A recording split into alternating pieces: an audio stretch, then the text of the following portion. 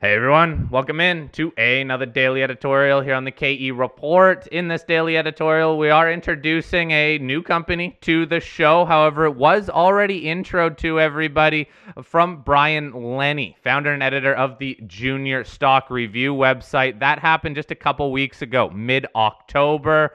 Brian shared what he liked about this company, and now we followed up with the company to bring on management, dive a bit more into some of the nuances and some of the fundamentals of the company. We are introducing Orogen Royalties, traded on the TSX Venture Exchange under the symbol OGN, and on the OTCQX under the symbol OGNRF. Now, Shad and I are chatting with two members of the management team here. First, Patty Nickel, President and CEO of Orogen, and also Marco Locascio, Vice President of Corporate Development. Just to bring everybody up to speed, Orogen Royalties, obviously a royalty company, but it's more of a hybrid company here. A royalty company as well as a prospect generator. Company came together mid last year, August 2020, as a combination between Evrim and Renaissance. Now, guys, let's dive into some of the key royalties here. In total, the company has 11 royalties. We're going to start off with some of the, at least right now, higher value royalties. Now, Patty, let's start off by talking about the Ermitaño royalty. Please give us a little background on this project that is owned and run by First Majestic Silver, please. Okay, well, great, Corey. Thanks for having us here today. Okay, so jumping into the Ermitaño West deposit, this is a project that the company generated back, probably in the early 2010s. This was a joint venture between Evrim at the time and First Majestic, who made a discovery on what is now called today the Ermitaño West deposit. The deposit in question is epithermal gold target. We're located in Sonora, Mexico, within what they call the Rio Sonora Valley. So within this valley, you've got the Santa Elena mine, which is operated by First Majestic. You've got the Mercedes mine, which is being operated by Equinox Gold now. You've got Las Chispas deposit, which has been developed by the Silvercrest people.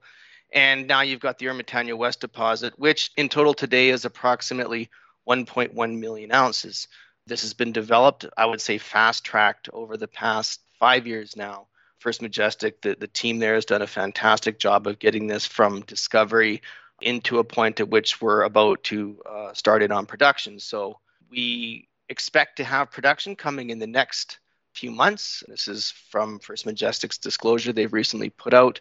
Project lies about 4 kilometers from the Santa Elena processing facility. And so the development of the underground deposit has gone on very well over the past year. They have been stockpiling ore on surface. There currently sits about 45,000 tons of ore that grades about 4 grams per ton gold and 59,000 ounces of silver. That's about 41 grams per ton silver, about 5,800 ounces of gold sitting on the surface. And that will go into, as I mentioned, production over the coming months. There is a pre-feasibility that's coming as well, and we expect that to be due in the fourth quarter of this year. So, it's right on the cusp of providing cash flow for Orogen, which I think is really exciting. And, the one thing that we're excited to be able to share with the shareholders is sort of the economics. This has been one of the things about Orogen's royalty assets is that we know they're fantastic assets. We know they have a lot of potential long-term paying royalties, but we have not been able to put the economics to these deposits until recently. So we're looking forward to having that come out by the end of this year. So Marco, let's bring you in here quickly. And just a quick follow-up on this Ermitaño royalty. Pre-feasibility coming Q4. It sounds like production, even some cash flow starting next year. What's going to be critical to watch for investors as this royalty advances, let's say, past that pre-feasibility? Absolutely. I think two key things to focus on. One would be the ramp up of production from the Ermitaño West deposit. There are a couple years of mine life left at Santa Elena, and while they're still mining at Santa Elena, the mill will be processing ore from both mines. And at some point in a couple years, we expect the mill to transition to processing only ore from Ermitaño, and therefore we should see a step up in production that is subject to our royalty. In addition to that, Patty mentioned the very fast timeline from discovery to production here. And one of the results of that is that First Majestic has been primarily focused on delineating and proving out the Ermitaño West deposit. We have a large land package that is underexplored at this point, and we know that they're active on that package already, and we're optimistic about future discoveries on the Ermitaño property as First Majestic step away from Ermitaño West and see what else is on the land package there. Okay, guys, well, let's shift over to the next royalty, and that's the Silicon royalty. Patty, I'll turn this one over to you. You have a 1% royalty on a project owned by AngloGold Ashanti. This is in that Southwest Nevada volcanic gold field, and they just recently purchased Corvus, showing the market, I guess, tipping their hand a little bit that this seems to be a substantial project they have at Silicon, and that's why they wanted to grab Corvus into the fold, so to speak. Tell us about this royalty and what you're looking at as far as this playing into an important role in the company's future. Well, yeah, it's a longer term asset. Obviously, Ermitaño's today. This is for the next few years down the road. The exciting thing for me is that Anglo has been active here for pretty well 4 years now, since the joint venture was established with the Renaissance team back in 2017. They've drilled, I think now in excess of 70,000 meters on Silicon, the Merlin zone, and the greater area. So the interesting part of that is AngloGold hasn't released any drill results. So we've all been waiting for a while now to see what has gone on, but we take comfort in knowing that they are very busy down there, and they feel even better about the fact that they just put up $450 million to acquire Corvus, whose ground sits basically all around the Silicon claim block, and especially to the south, where Corvus, up until the point of acquisition, was announcing some great drill results of what they call the Linda Strip area. And so, you're seeing finally now some public disclosure coming from AngloGold Ashanti that talks about sort of the development of the region. They talk about the fact that there's potential for significant oxide ore bodies at depth at both Silicon and Merlin, and as well as additional sulfide potential at Silicon at depth. And so they are drilling consistently, and they've got a number of rigs on the project. I don't know exactly how many, but they do have a lot. They will be drilling right up until the end of December this year, at which point they will publish their first resource. I'm guessing that resource is going to come in Q1 of 2022. So we're very excited. So this will be the first time we get a bit of a view on what's going on in terms of, exploration. We get to see some numbers, and, potentially we'll be able to do some early stage, get some early stage understanding of where they're at with the project. AngloGold also talks about production scenario that starts off with Corvus's assets in the next 3 to 4 years, which is very promising. And I believe that's partly because they're in advanced stage with some of the permitting aspects of Corvus's assets. But then they talk about the development of both Silicon and Merlin to follow after that. So there is, a light on the horizon with the development of these assets. And, we're obviously, being a passive royalty holder, we're sitting back and watching this. But as time goes on, the value of this royalty will start to crystallize. Okay, so at least in terms of these high-value royalties, Ermitaño, seems like that'll be first to cash flow. Silicon still will take a bit of time to work through that process, but it is in a very attractive area and owned by a major, so that helps. Let's talk about some of the other royalties here, guys. We won't have time to get into all other 9 of the royalties, as I mentioned, 11 royalties in total, but any of these other 9 royalties that you can highlight for us that speaks to the overall strategy and some of the future, let's say, blue sky potential here in the company? Sure. The other royalties that we have speaks to the sort of the business of Orogen as being a prospect generator. All these projects have been vended into partners' hands, and they are sort of carrying the ball the rest of the way. I think of significance and more recently that's taken place in the press too, which we can talk about, is Kodiak Copper. I'm sure some of your listeners might be familiar with that. This is a copper gold porphyry in south central British Columbia, sort of in the area of the Afton, Ajax, Copper Mountain area. This discovery was made a couple of years back on what they call the MPD project. It's the Gate Zone. We have what we call the AXE project, which sits immediately south of the MPD project. It's on the same structural trend. It has the same geochemical features on surface. It has a very similar geophysical signature at depth. Kodiak team's done a fantastic job of developing the gate zone. They've had a pretty substantial drilling program this year. I think a hole they just announced recently was a 105-meter intercept grading 0.5% copper and 0.39 grams per ton gold within a broader sort of 500-meter interval of 0.37% copper, 0.15 grams per ton gold. And so the AXE project, as I mentioned, in particular what we call the 15-16 zone, sits on the same structural trend. And the Kodiak people have been stepping southwards towards the project, and they have indicated in their last presentation that they'll be drilling AXE sometime in 2022. So we're very excited about that. The other royalty that's making a bit of press is what we call our Camaro royalty. This is located, again, in Sonora, Mexico, not far from where we have Ermitaño, and we hold a 1% NSR on this project. The operator on the project is Heliostar, and they made an interesting discovery. It's a vein target which sits they're surrounded by Silvercrest and their Picacho project, but 10.3 grams per ton gold over 5 meters, 11.5 grams per ton gold and 125 grams per ton silver over 1.75 meters. So there's a number of these channel samples that they've done. The target has never been drilled, and so Heliostar is in the midst of raising some cash that they'll be drilling this project. I've heard in their public disclosure, seen in their public disclosure, 2,500 to 3,000 meters of drilling on the project. So we're excited to see where that goes in the coming months. I failed to mention that we have a 2% NSR on the AXE project as well.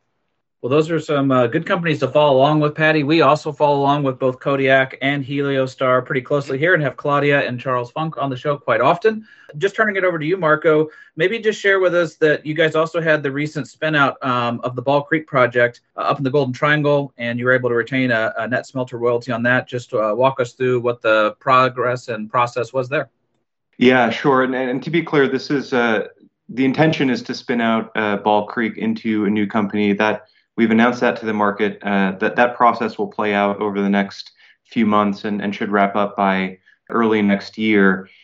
The Ball Creek project is a really interesting one up in the Golden Triangle. It's a large land package, and we've had a few partners on the property who, for one reason or another, haven't been able to really marshal adequate capital and attention to that property. And so we put together this spin-out idea to make sure that we can see enough attention and enough money directed to the property to give it the chance it deserves. And so we're in the process of putting together a management team and finding cornerstone investors to come in on the IPO of that new company.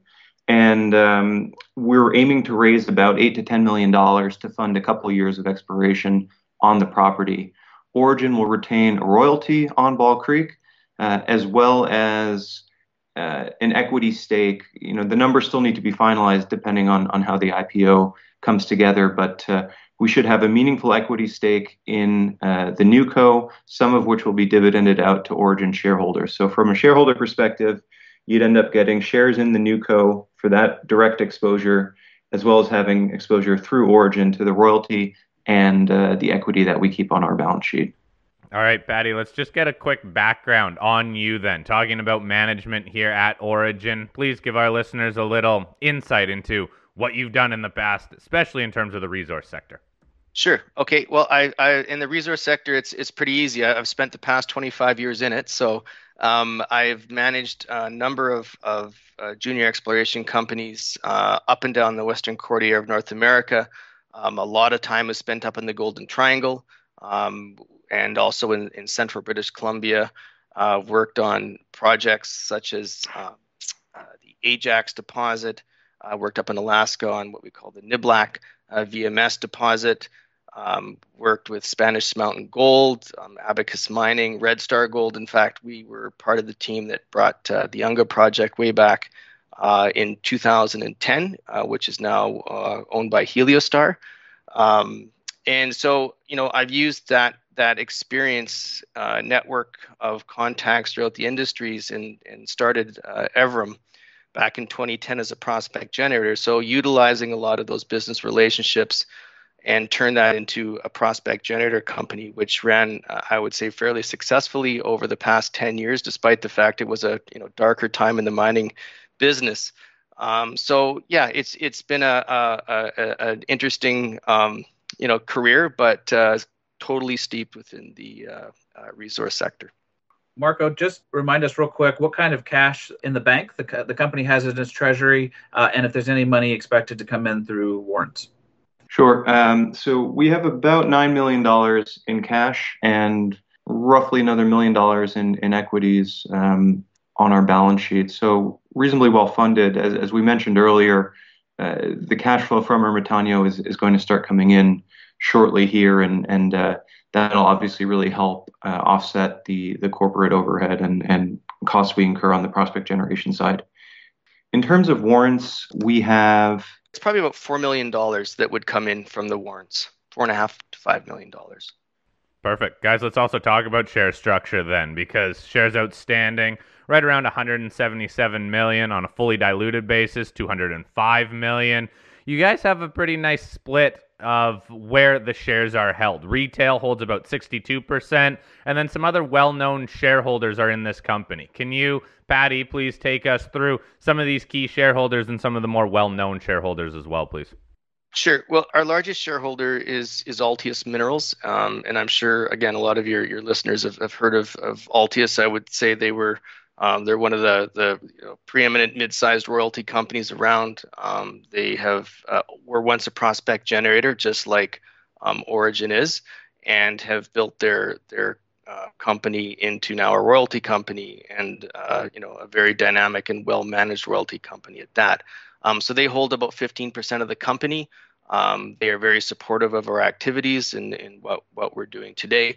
The other one is Adrian Day Asset Management. Adrian's been a great supporter, not only from the prospect generation side of the business, where he first got involved with the company, but also now with being in the royalty space. And so, I think between a number of his fund and his account, he probably holds also 14 to 15% of the company. So you're seeing two individuals there, or two groups there that hold a big chunk of Orogen stock.